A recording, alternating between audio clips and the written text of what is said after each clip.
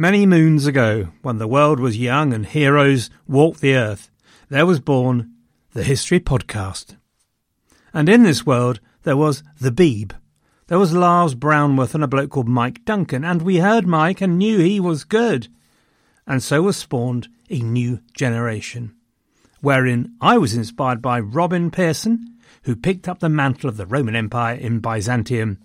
Robin, I'm glad to say, is still going strong, is still producing magnificent history and entertainment, and here is a message from him.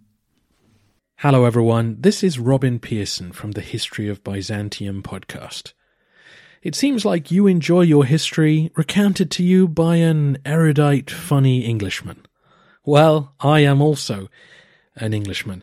And if you like a bit of Roman history, then come join me for a 1,000-year epic of incredible highs and devastating lows.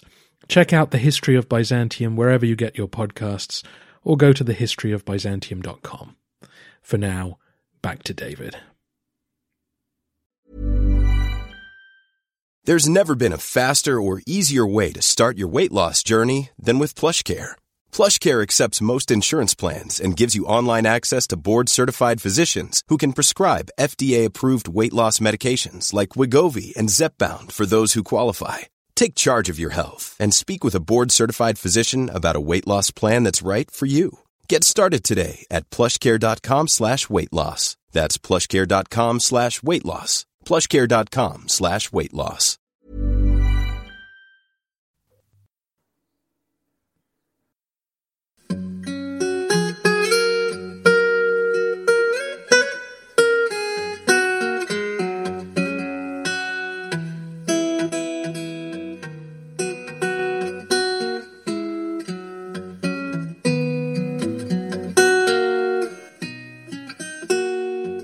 Hello everyone, and welcome to the History of England, episode 264, Rebel Queen, The Gathering. Just because I haven't mentioned this for a while, you might like to know that I'm a proud member of the Agora Podcast Network. We've got a load of brilliant podcasts, and you can see them all at agorapodcastnetwork.com. You might be interested to know that one of our number, Heather Taseco, has now set up a Tudor radio station, no less, the Tudor Radio Network. It's done with modern tech, of course, rather than Tudor tech, but all the programmes are about the Tudors. If you want to know more, go to tudorradionetwork.com and I'll put a link on the website to boot. The title of this podcast may have confused you. Possibly you were expecting groups of Highlanders getting together, comparing swords and trying to chop heads off. That was not really the kind of gathering I was thinking of, to be honest. I was sort of thinking of a panther, staring intently at its prey, beautiful in its perfection, gathering itself tense, deadly, ready to spring. That sort of gathering. Can't help but see myself as the panther in this scenario. Just call me Walter. But I warble. So, let me explain myself. We are going to have a different week, you and I. This will not be a week of the humdrum variety, though I'm sure you lot rarely have such a week. This will be a different kind of hum. This will be a humdinger. No drums. You have been dragged, kicking and screaming, to one of the most keenly remembered occasions in English history, even more powerful in the national memory than the establishment of the Derwent Pencil Museum, namely, a few dramatic days in July 1553 that would have a profound effect on the life of a teenager called Jane Grey, and indeed on the long-suffering Mary Tudor. Here's what we're going to do then. And before you ask, yes, there will be prizes. Today then, we will have a retrospective on the life of Jane Grey to this point and take us to the edge of crisis. And then we will have an episode every day. Yes, every day. I can only imagine your joy. Each episode will deal with a single day, or at the most 4 days, in the drama that was the 9th of July 1553 to the 20th of July 1553. Each episode will be 15 minutes long or so. You know, I'm not a machine. And then Sunday, we will have the denouement, the big reveal, the final countdown. It's probably just me, but it's impossible to say the word countdown without thinking of that song, isn't it? And then on the 16th, we'll have the story of Jane Grey after the final countdowny thing.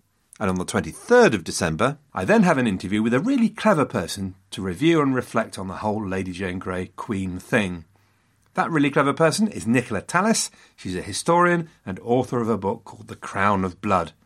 That's a great book about the life of Lady Jane Grey, which I used a lot during the making of this programme, so I can personally recommend it. And Nicola's donated a signed copy as a prize as well. This whole series will be called Rebel Queen.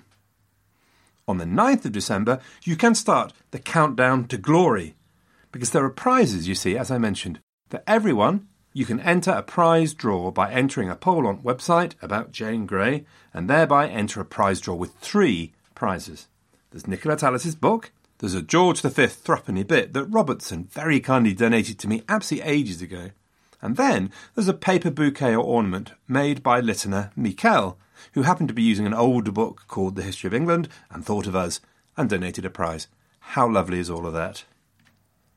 Members, of course, deserve something extra, so for you, I will release a thrilling quiz. Well, a quiz, which all of you may enter, and everyone who does the quiz may then enter the prize draw, the extra members prize draw, that is to say, and that prize will be a coin, once again from Hall's Hammered Coins. It's an original coin from the reign of Mary I and her husband Philip, which is reasonably cool. And meanwhile, yes, there's more. On the 9th of December, on History in Technicolor, Wolf and I will be reviewing the Weepy, known as Lady Jane, with Helena Bonham Carter and all of that, Carey Elwes, you know. Make sure you're properly equipped with hankies, or alternatively, sick bags, depending on your personal characteristics. All of that is a lot to take in, but it's all explained on the website, thehistoryofengland.co.uk. So, hi thee, gentle listeners, hi thee.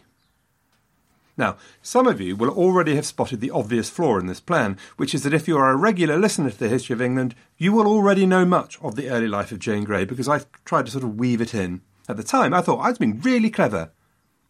But look, repetition is the mother of education. OK? Are you sitting comfortably? Then I shall begin. Picture the scene, then. We're at Bradgate Park in God's Own County of Leicestershire in 1537. People with East Midlands accents are wandering around, calling it Braggy Park and wondering what on earth's happened to their dogs. Tradition has it that there in the Lady Jane Tower, as it was renamed, Francis Brandon and Henry Grey were delivered their first child, Jane. So much for tradition, of course.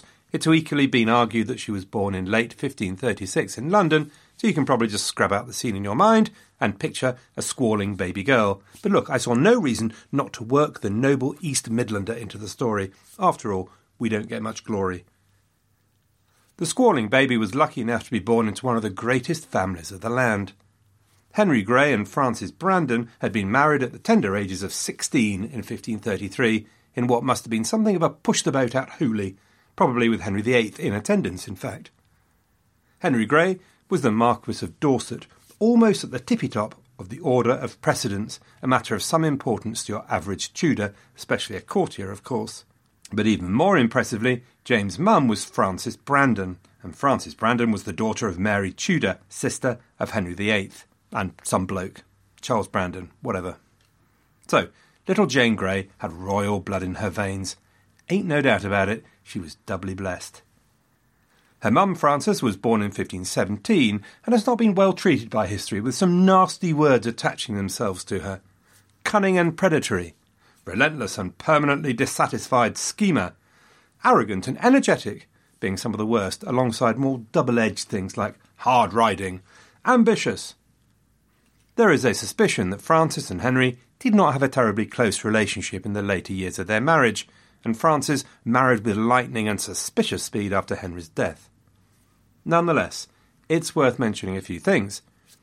Frances's quick marriage after Henry was to a courtier called Adrian Stokes. Now, it may have been a meeting of minds, but part of her calculation was likely to be that Stokes was far too low-born for their children ever to be considered for the throne. Basically, their marriage took Frances completely out of any suspicion. It made her safe from the violence of Tudor politics. Furthermore, when the chips were down, we will find that Frances argues hard for the lives of her nearest and dearest, including hubby Henry. Another couple of interesting things about Frances: she was probably quite close to the Princess Mary. Mary was her cousin, they were close in age, and they knew each other well at court. Now, they may have developed very different religious views in later years, but there seems to have been nonetheless a genuine affection between them.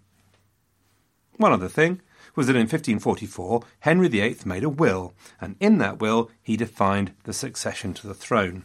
In said document, he excluded Frances from the succession. It jumped past her and went straight to her heirs. Now people have wondered why. It could have been that Henry was just not keen on Frances, but equally it could be that he realised that if Frances became queen, then her husband Henry Grey would be in a position of enormous influence, which it appears Henry would not have considered an entirely positive development. Not a positive development at all, in fact. The most likely explanation is that Henry, hung up as he was by a male succession, hoped that by the time the succession reached the Brandons' children, if it did, they would have had a boy. Which brings us to Henry Grey, otherwise known as Daddy. As we will see, Henry wasn't necessarily a bad person, but if you were looking for a political or military leader of intellect, auctoritas and gravitas, you'd look straight through Henry. You'd look at Jane or Frances before Henry. As we'll see, Henry never really managed to hold down a steady job. There is an occasion for an example when Henry was appointed to the Northern Marches, which it has to be said must be one of the most difficult tours of duty on offer, but he pretty quickly chucks it in. His lack of authority, his lack of leadership, will be an important factor at a particular crucial point in the story. Holinshed's chronicle paints him as a rather short-tempered, but at the same time a malleable man. And malleable will be something of a theme. His mum, in fact, wrote to Thomas Cromwell when little Henry came to court as a lad, asking him to keep an eye out for him, because she too feared that he was, well, malleable. Anyway, nonetheless, Grey had some good points, but of course we all have good points. Bountiful he was, and very liberal, somewhat learned himself, and a great favourer of those that were learned. Void of pride and disdainful haughtiness of mind, more regarding plain-meaning men than clawback flatterers. And this virtue he had, he could patiently bear his faults told him, though sometimes he had not that hap to reform himself thereafter. Well, that's nice then, though more Bertie Wooster than Arthur Wellesley, and the Iron Duke might have been better suited to the times, sadly, than one of the softer metals. Jane was one of 3 children at Bradgate. She was joined by her younger sister Catherine in 1540 and another Mary in 1545, so she's very much the big sister, and there's no male heir around. As they grew up, Jane would have spent most of the day in education. She lived in a rich and formal household. Deference to parents would have been very strongly enforced, quite rightly of course, I entirely approve. Her parents, though, would have been reasonably distant figures with this quite formal relationship going on. Jane would have been surrounded by attendants and may have seen many of them much more frequently than she did her own folks. But her story would show that however alien to modern parenting was the Tudor approach, in some ways at least, the bond between Jane and her father in particular was quite strong. Interestingly, the Grey household was joined in 1544 for a while by the redoubtable Elizabeth Hardwicke, of whom we'll no doubt hear much more in the future. And just to make sure I've not failed to make the point, the Greys were rich and important people. They would have looked up to very few. They were also evangelical, though the evidence is much stronger for Henry than for Francis, and that would also be a defining factor in Jane's life. And of course religion is such a daily, ever-present part of life in Tudor households. The family had their own chaplain and tutors, and if you listen very carefully, there's an ever-present sort of tearing sound, like drawing sellotape from a reel, as the family chaplains constantly tear a strip off the Greys for their card-playing gambling habit. Morality and behaviour was very much within the scope of your average churchman's range those days. The Greys would have no truck with any idea that girls should not receive the very best education. And so the Grey chaplains, like Dr. Thomas Harding, was given the responsibility to make sure that Jane and her sisters were given the very best. And not just the resident chaplains, Braggy Park became a target for travelling academics, part of that network of learned relationships. So, for example, including men like Roger Ascham, tutor to the Princess Elizabeth, who would come and stay.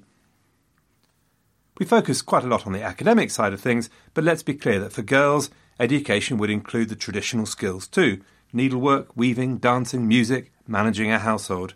It wasn't all Plato, Aristotle and Cicero. Bradgate would have had a permanent staff of musicians, and Jane practised hard at the lute, for example. But whereas once that would have been the vast bulk of a girl's education, now there were languages, ancient and modern, writing and the classics. So what about Jane then? It just so happens that we have no surviving likeness of her, which is technically known as a bummer. There is a painting that was until recently thought to be her, but the people that know these things have concluded that actually it's Catherine Parr. Much later, when she was 16, there will be this description of her, though once more some doubts have been thrown on how contemporary it really was. This Lady Jane is very short and thin, but prettily shaped and graceful. She has small features and a well-made nose, the mouth flexible and the lips red. The eyebrows are arched and darker than her hair, which is nearly red. Her eyes are sparkling and reddish-brown in colour, her skin freckled, and her teeth white and sharp. What is beyond argument, though, is that none of this education was wasted on Jane. She was an extraordinarily good scholar who really took to her studies, was constantly praised by her tutors. One of them indeed wrote, "I do not think there ever lived anyone more deserving of respect than this young lady." Of course, it's possible said tutor was looking for a raise at the time, but there are plenty of corroborations of his view. Jane was a hard-working, talented scholar. But more than that, she appears to have enjoyed it. Jane would prove herself a dutiful daughter, but her learning was not just a result of a sense of duty. Far from it, she really liked it. Then, in 1547, the 10-year-old Jane was introduced to life outside the delights and wonders of Leicestershire and Charnwood Forest. As an heiress with a claim to the throne, Jane was hot property. And so Henry Grey had a visitation from the agent of a friend of his. The agent was one John Harrington, who came to visit on behalf of Thomas Seymour, with a proposal that sounds a bit odd to us, to the modern ear. "Why," he said, "doesn't Jane come and live with their household, with Thomas and Queen Catherine Parr? Why doesn't Seymour take her into wardship?" Now, as you may remember from a previous episode, this was not so unusual in England, though it horrified an Italian visitor. English parents often managed to offload their offspring onto other families in the hope that it would help them develop into fully rounded people and develop a network of contacts. This relationship, though, seemed to go further than normal. But what swung it here was a promise from Seymour, a promise that he'd get Jane a good marriage. When asked for specifics, he promised the very best. Marriage to the king. Plus, of course, there's money involved here. £2,000 Seymour was to pay for the wardship, and you can be sure he expected to turn a good profit on that very large outlay. Well, the Greys were hooked, good and proper, and Jane joined the Seymour household. For Jane, life in the Seymour household seems to have worked pretty well. She was introduced to the Big Smoke, to the Seymour house on the Strand in London, although later moving back to the country to live in Sudeley Castle. She seemed to like Thomas Seymour, as many did in fact. He was clearly a charming sort of bloke. And Catherine Parr. Catherine worked her magic on her, with her kindness, which worked so well with Henry VIII's children, with her evangelical erudition, which must just have reinforced Jane's academic and evangelical leanings. Sadly, of course, Catherine Parr soon died, and there's a bit of a tug-of-war over Jane. Her parents clearly believed she should come straight back home, and indeed insisted on it for a while. But Seymour persisted, and so she eventually went back to Seymour. Until then, he suffered the misfortune of having his head chopped off, which brought the debate to a definitive conclusion. During the toing and froing, there's an interesting letter from Henry Grey arguing that Jane needed her mother's guiding hand because she, as he wrote, "shall hardly rule herself without a guide, lest she should for lack of a bridle take too much the head, and conceive such an opinion of herself that all good behaviour that heretofore she has learned should either altogether be quenched in her, or at the least much diminished." The language is a bit unfortunate, bridles and so on, but these are different times, and Catherine of Aragon had commissioned a book on the education of women which gave this advice, and the language is very similar. "Especially the daughter should be handled without any cherishing, for cherishing mars the sons, but utterly destroys the daughters. And men be made worse with overmuch liberty, but women be made ungracious, for they be so set upon pleasures and fantasies, that except they will be well bridled and kept under, they run headlong into 1,000 mischiefs." So, the point was that the Greys were far from being harsh parents by the standards of the day. Their primary motivation was their duty to their children. They felt they would be failing their daughter if they didn't make absolutely sure she was ready for the life ahead of her and with the tools to succeed. From 1550, Jane and the Greys began to be much more present at court. 1549 had ended, in fact, with a visit to the Princess Mary's Christmas celebrations. There's a little story from this time which illustrates the seed of evangelism in Jane's upbringing had now grown into a healthy plant. The story is preserved by John Fox, and there's no other source, so it could be apocryphal, but in the light of later history, actually it's quite plausible. So, there was Jane, being given a tour of the princess's house by one of Mary's ladies, Lady Anne Wharton, no doubt with National Trust card firmly in hand. They came into Mary's private chapel, all dressed up to the nines in traditional garb, no doubt. Anne curtsied to the altar, where the host was exposed. Jane was all astonishment, looking around, and she asked if Lady Mary had come in and she had missed her. Anne probably looked a bit surprised. "No, I made my curtsy to him that made us all," which of course gave Jane the chance to come straight back with, "Why? How can he be there that made us all that be, and the baker made him?" It's an interesting little incident. It's, full of admirable evangelical zeal, great, but it's also just a little bit rude, even a bit arsey, or if you like, there's a bit of zealot or steel in this 12-year-old Jane Grey. By this stage, Somerset has lost his crown as Lord Protector, and John Dudley, Duke of Northumberland, now holds the reign of power, as we've heard recently, of course. One of Northumberland's political allies was Henry Grey, Marquess of Dorset, who was also now promoted to Duke of Suffolk by the right of his wife Frances. Grey's position on the council now meant that Jane Grey was also seen much more at court, and it is worth just remembering or reinforcing just how important she was given her royal blood.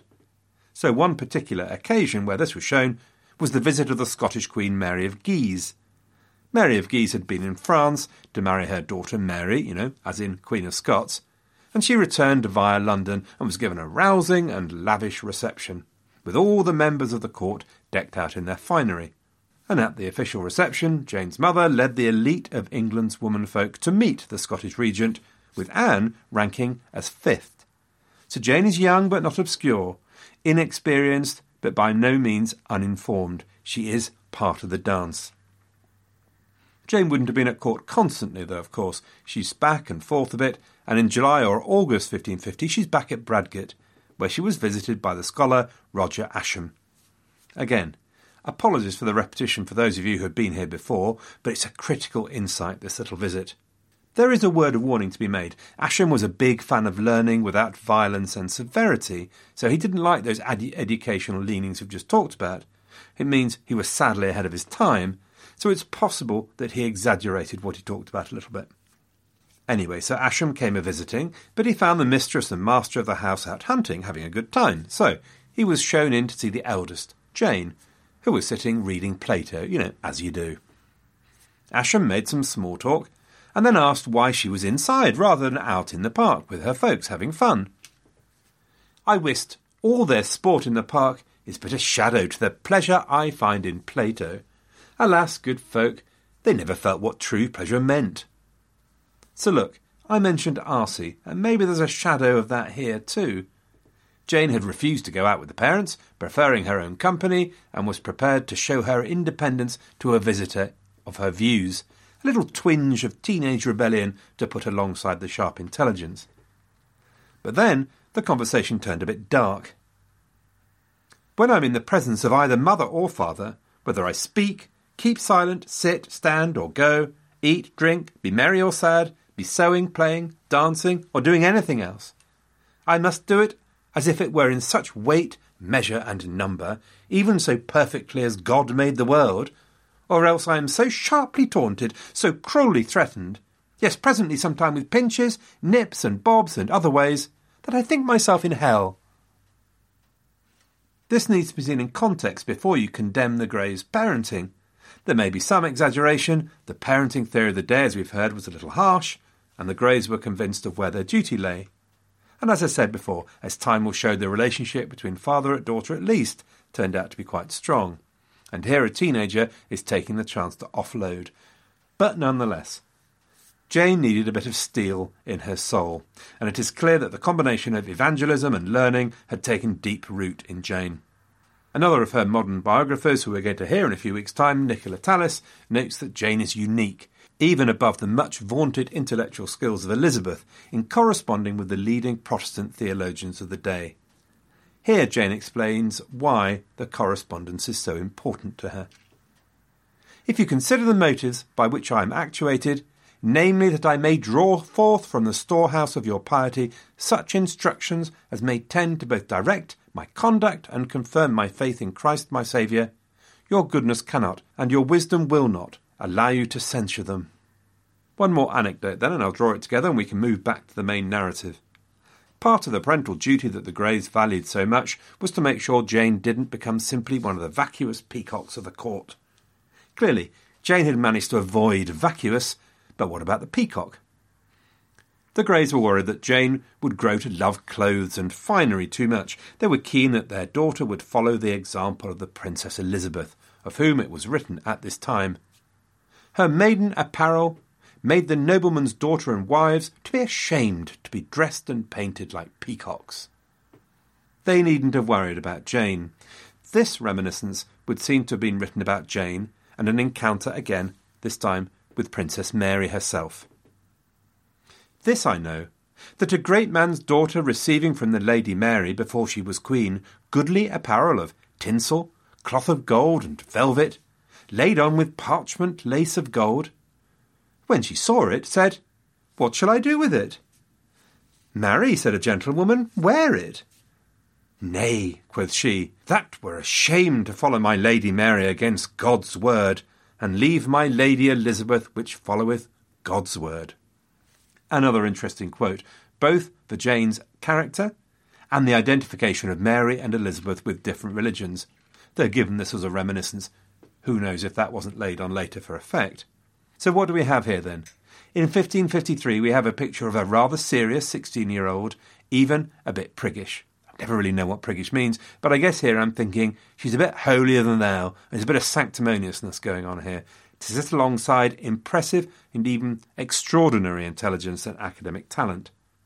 She's a dutiful daughter, thoroughly traditional in that, but she has all the necessary accomplishments and is worldly enough to move in the corridors of power without going arse over tip. And while we're on us, she's not afraid to hand it out. She's got the courage of her convictions.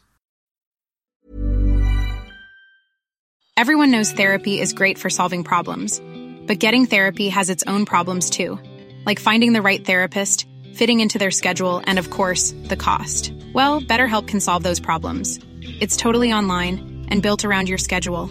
It's surprisingly affordable too. Connect with a credentialed therapist by phone, video, or online chat, all from the comfort of your home. Visit BetterHelp.com to learn more and save 10% on your first month. That's BetterHelp, H-E-L-P. That's quite a lot about Jane. Sorry, once more, I'm guilty of warbling a bit. So, let's get back to court. To set the scene, Edward VI is badly ill, and in May 1553 his doctors have told the Duke of Northumberland and the King's Council that he is, without doubt, going to die. He is going up to meet the great toaster in the sky. According to Henry's will, the next in line would be the offspring of his loins, if you'll pardon the word loins, which is, I appreciate, an unattractive word. And this, even though at the moment they are illegitimate, both Mary and Elizabeth, both illegitimate. Mary has recovered her very own mix of courage and sanctimoniousness, priggishness, if you will, and has had a series of run-ins with the council and with Edward about her staunch defence of the traditional religious practice, which elsewhere has been rolled back by Edwardian religious reforms. It is probably that fear of Mary's religion which led Edward and all Northumberland to change the succession as defined in Henry's will, though, as we've heard in previous episodes, it's complicated. Through June, the work had been done with council and the lawyers to replace Henry's will with Edward's device for the succession, and all the councillors had signed up to the device, despite, let it be noted, that it was quite clear Edward was dying, and if they were Mary's supporters, all they would have to do was throw a sickie, hang on, and the problem would go away, because of the toaster thing. So why did they go along with it? Probably because Edward was king, and he was following the precedents his father had set, that the king was well within his rights to determine the succession as he saw fit. And because, ironically, the device was closer to traditional common law than Henry's will, since Henry's will gave the succession to the illegitimate. Anyway, Those councillors had all signed up by the 21st of June 1553 to a succession which had Jane next in line. So the $64,000 question is, was this the young King Edward's handiwork or the handiwork of Northumberland? Such a question would once have been greeted with an incredulous stare, a bit of nervous shuffling, slightly embarrassed even. Of course it was Northumberland. He was filled with nothing but naked ambition, we all know that. He was out to take control of the throne. He'd manufactured this by having his eldest son, Guildford Dudley, marry Jane on the 25th of May.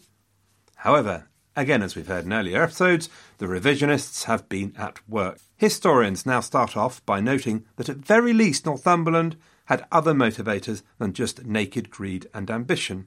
This marriage everyone talks about had been forged well before Edward was known to be seriously ill, and actually only when an alternative plan for Guildford Dudley to have married into the Clifford family had been rejected. So what we're seeing here about the marriage between Guildford and Jane was just a normal dynastic marriage. Northumberland was also clearly driven by a desperate need to rehabilitate his family name, which was dear to him, since his father had been condemned as a traitor by Henry VIII for essentially doing nothing more than what his boss, the King, Henry VII, had told him to do. And Northumberland was competent, and he was filled with a sense of duty. Unlike Somerset, he'd managed to do that which was required, rather than that which was laid before him. And finally, while Northumberland did a fair bit of nest feathering, it was nothing on the scale of his predecessors, the likes of Cromwell, Wolsey, Somerset. So, the modern historian tends to exonerate Northumberland from these evil plots. But, look, we'll see what happens, and you can make your own mind up. Of Jane and Guildford and their feelings for each other, we really know very little. There was traditionally a view that Jane resisted the marriage to Guildford, believing herself already promised, and had in fact to be beaten into it by her parents, but the evidence on which this is based has been discredited. In fact, we know almost nothing about Jane's relationship with Guildford. We just have to assume that by this point, Jane was the good Tudor daughter, did what she was told, and hoped her husband would turn out to be a nice chap after all. They were, of course, on the receiving end of a dynastic marriage, so it's very unlikely that it was Notting Hill or something. Nonetheless, Guildford Dudley appears to be no slouch in the attractiveness area, a comely, virtuous and goodly gentleman, as he was described, so no slobby shedcaster this. I imagine a fine turn of leg on the lad. He was probably a couple of years older than Jane, so 18 or 19 to her 16 or 17. So let's go for 1537 for Jane's birth date, so she's 16. The marriage on the 25th of May was a big, big society event, not just for the main protagonists, but because there were a number of others on the bill. There was also the 13-year-old Catherine Grey, marrying the son of the power broker William Herbert, Earl of Pembroke. There was the 8-year-old Mary Grey, being betrothed to Lord Grey of Wilton. Then there was Henry Hastings, marrying Jane and John Northumberland's daughter, Catherine Dudley. I mean, this is a crazy rich Brit super wedding, held at Northumberland's Gath on Durham House on the Strand. I hope Mr. and Mrs. had a good supply of hankies, not a dry eye in the house. It was an event, and no mistake.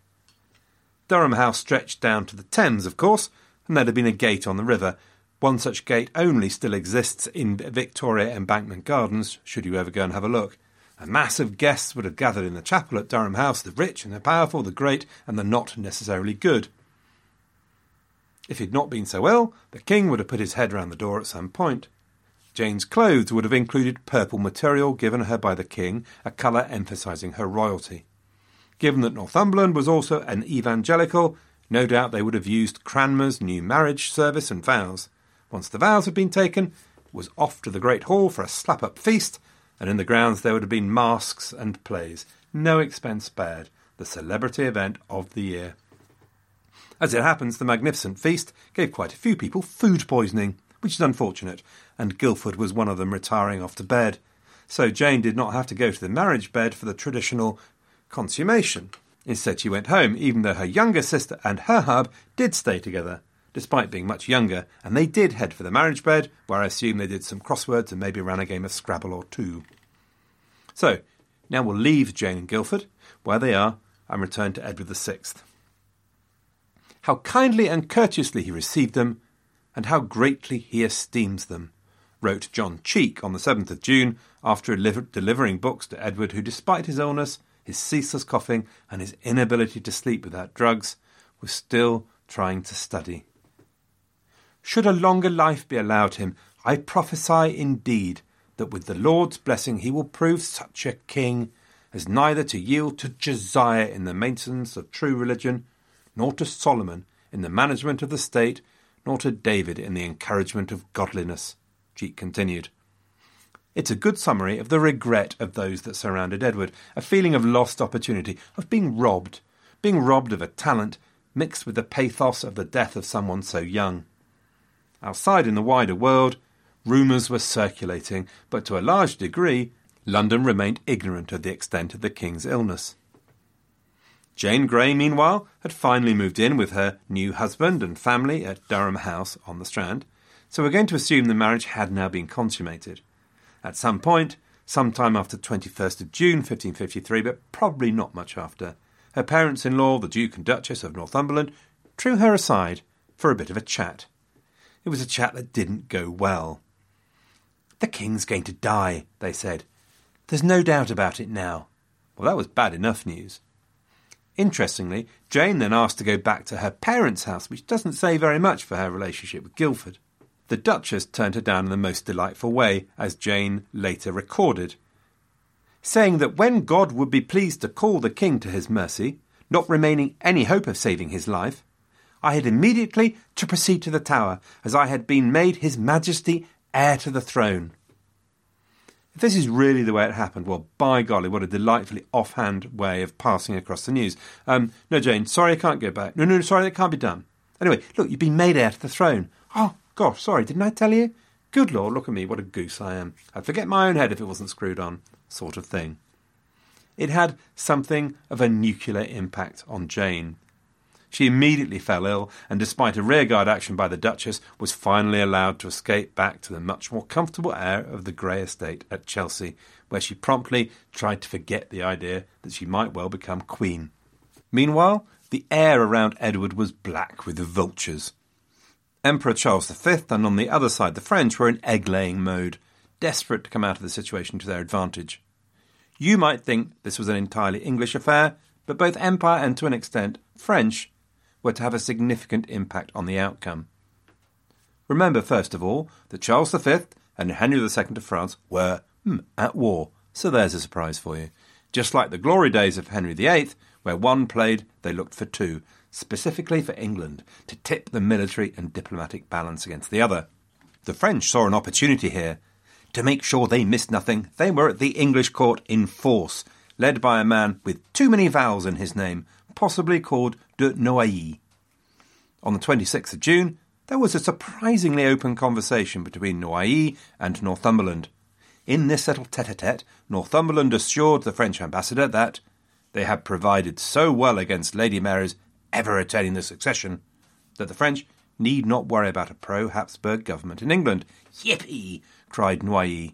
Inside, of course. Outside, he probably nodded gravely, maybe with a hint of diplomatic disinterest, but offered French support for Jane and Northumberland. It's very interesting that the devise was being spoken of so early. Meanwhile, the Charles V vulture was desperate not to go too early and mess up if Edward did that Lazarus thing, but deep down was very excited at the thought of a Catholic Mary on the throne of England. I mean, how good would that be? Charles heard about the French staking out the court, so on the 23rd of June he sent an embassy too to join Shiver, led by a man called Simon Renard. Their job was clearly and unequivocally to ensure the success of Mary. However, Charles had ruled out an invasion. He had his hands full with the French war, so brilliant diplomacy would have to be the tool. Go for it, guys. Now, given the lack of military muscle on offer, you might think that we can keep the diplomats out of the whole affair. But the point is, Northumberland didn't know that Charles would not commit troops. Fear of imperial intervention would remain strong throughout. By the 25th of June, poor Edward VI was unable to keep any food down. His cough was incessant, and the output of said coughing smelled to high heaven. His legs had swollen up, he was confined to lying flat all day. He was near the end, he was devoid of strength, I'm glad to die, he whispered to John Cheek. But then, hallelujah! A recovery, a full recovery. Call off the Jane Grey bonanza, everything's going to be okay. Phew. Now, the rumour mill was going potty, partly because the council were taking precautions at the palace, doubling the watch, that sort of thing. And you know, people aren't stupid. They knew something was up. A vast crowd assembled at the royal palace at Greenwich, anxious for news about Edward's health. So, some bright sparks suggested that since the king was on the mend, why not show himself to the people? Everyone would be satisfied, the balance of the universe would be restored. And so, on the 1st of July, Edward dragged himself out of bed and to the window to show himself to the people. "Yay! Great!" roared the crowd. "That's brilliant! Thanks! Lovely! Woo! Woo! Yeah!" When poor Edward had dragged himself back indoors, they all looked at each other and did that Frasier thing. "We're doomed." Basically, Edward looked so thin and wasted, everyone thought he was already dead and someone was holding him up.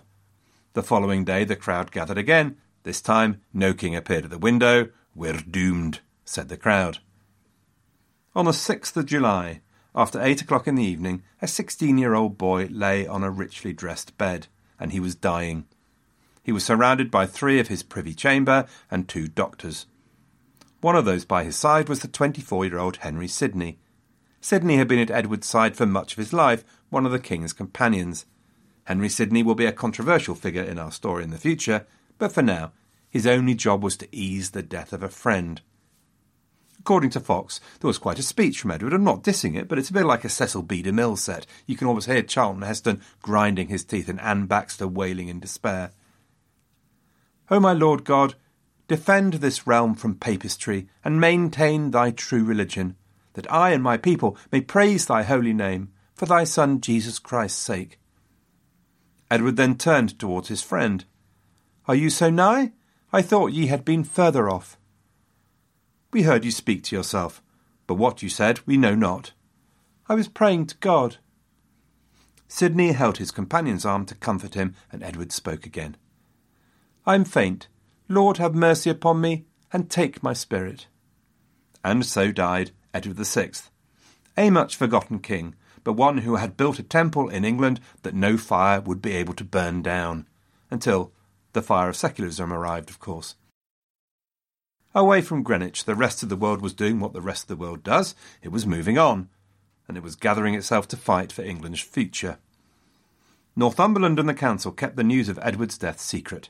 Messages had been sent to Mary 2 days ago, asking her to come and visit Edward because he was so ill. The imperial ambassador reported home that Northumberland was still behaving with great courtesy towards Mary, as though nothing untoward was going to happen. And Mary had moved closer to London, to Hunsdon, so that she could be on hand. So she had been expected in Westminster for some time. Where, Northumberland must have thought, where is Mary? Right, time to go and get her before she found out about her brother's death and decided to cause trouble. We will see how that goes for Northumberland tomorrow. For tomorrow, we start with the first of the daily episodes. It will be fun. Well, I hope it will be fun anyway. Members, remember to take notes. You'll need them for the quiz. So, see you all tomorrow, folks.